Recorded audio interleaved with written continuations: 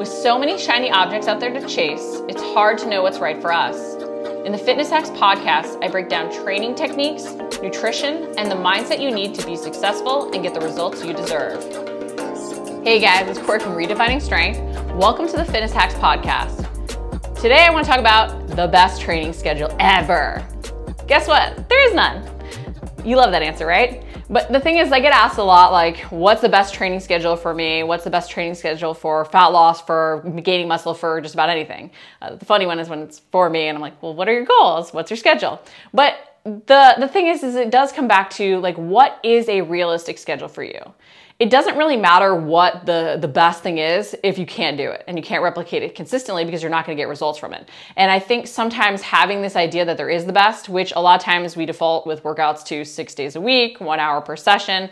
And when we have that ideal in our head and we can't hit it, not only do we end up not getting the results that we deserve from it, because, you know, if we're designing for 6 days a week and we only get 3, we're probably not getting the full benefit of what you would get if you did all 6. But we also start to not feel successful because we're not actually hitting the goals we set out to hit. And so because we feel not so successful with the habits, we end up getting discouraged, and then we're not seeing the results, which further discourages us, and then we end up doing nothing.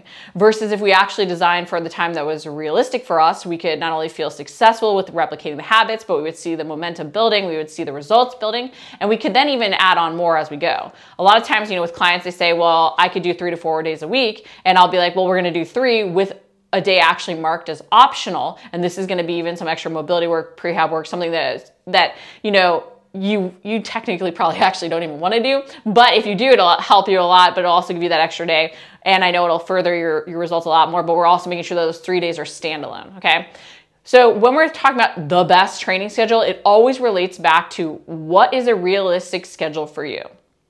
How many days a week can you do, and how long can you train for during those times?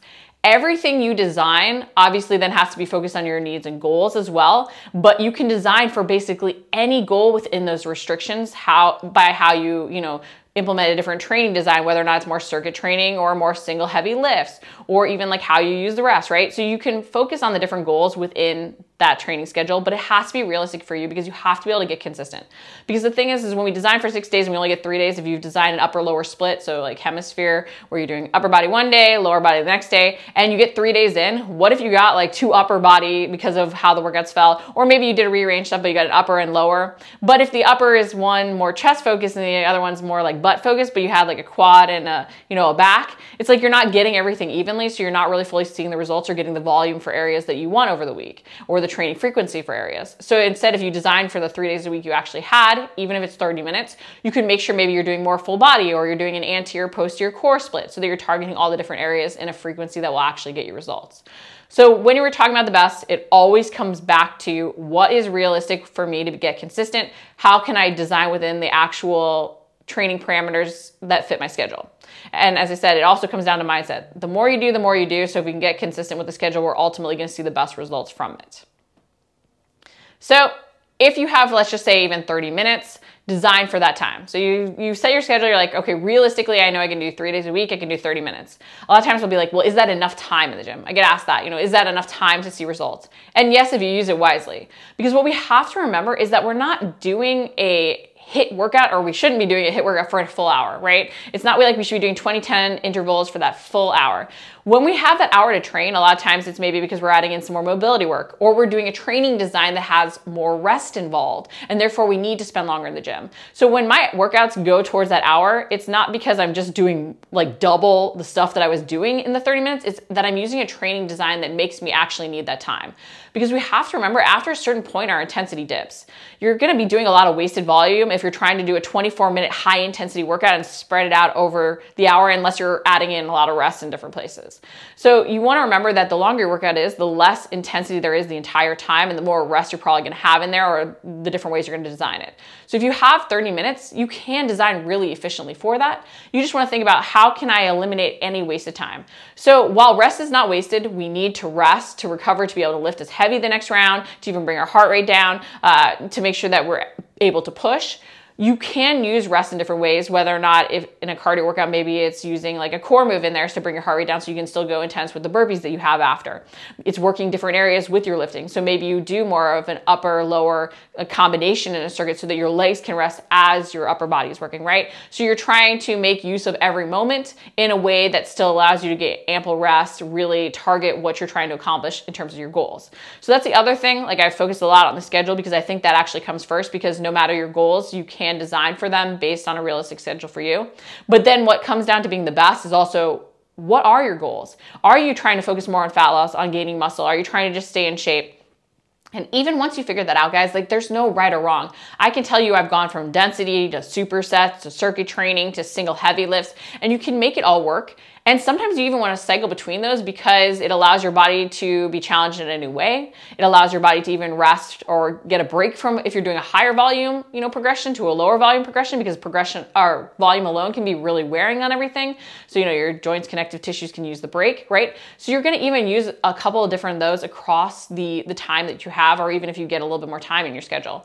But really consider, what are my goals? Am I designing it towards those? Because I think a lot of times too, when we're considering the best training split, we also go back to not only more is better, right? The 6 days a week, the 1 hour, but harder is better. If I'm not feeling slaughtered, if I'm not feeling sore, then I'm not going to see the results I want from the workouts. And focusing on those things, they have absolutely nothing to do with whether or not we're actually getting results. Just being sore just could mean that you're doing new, that you're not actually giving yourself enough time to repair and rebuild, that, like your fueling is off, like all these other things are off that actually are making you sore. And so seeking to be sore, you could be pushing yourself further away from your goals. Doing more, you could actually be doing a ton of wasted volume. Like I'll see people take a workout that should be 20 minutes and be like, well, I added on a whole other round to this. So I'm like, so you took a workout that was supposed to be 20 minutes and super intense and made it 40 minutes. So in that last 20 minutes, there's no way you're pushing at 100% intensity. So not only if you're actually trying to train speed, could you be training slowness, but you're doing a whole bunch of wasted volume that's not necessarily allowing you to push, and fatiguing yourself for a later workout where you could go at more of 100%.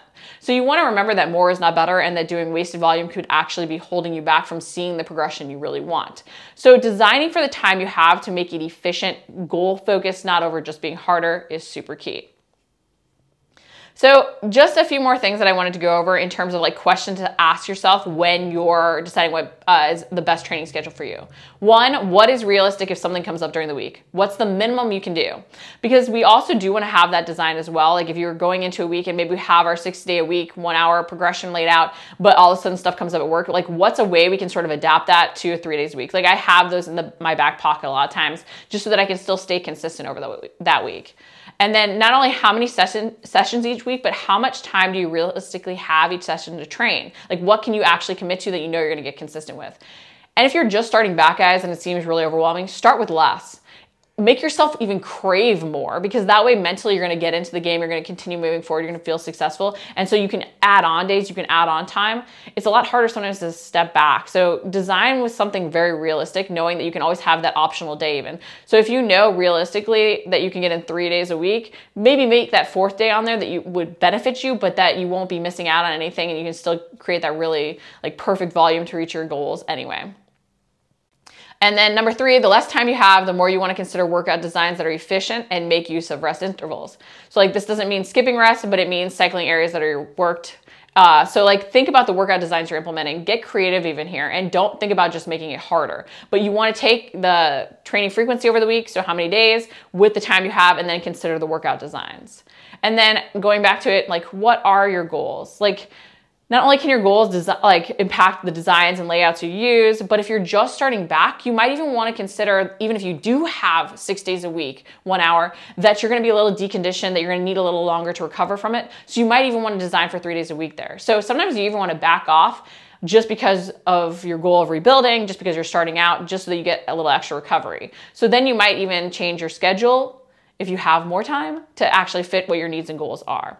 So don't be afraid to even adjust based on, like what are my goals? Like, yes, I maybe have 6 days a week, but do I actually need that to accomplish them? Or should I try this very efficient workout design? Because I think, the density training, which, like when I do density training with a client, even if they have 6 days a week, I might only do 4 days because of the volume they're creating over those 4 days. So do think about even potentially sometimes doing less than what you actually have available because of your goals. But make sure you're focused on your goals. So just to sort of sum that up, don't get stuck on what's best, okay? Think about a realistic training schedule for you, a realistic time frame, not only days per week, but how long you have each session, and then design for the time you have while staying focused on your needs and goals and not just trying to go to do something harder, okay?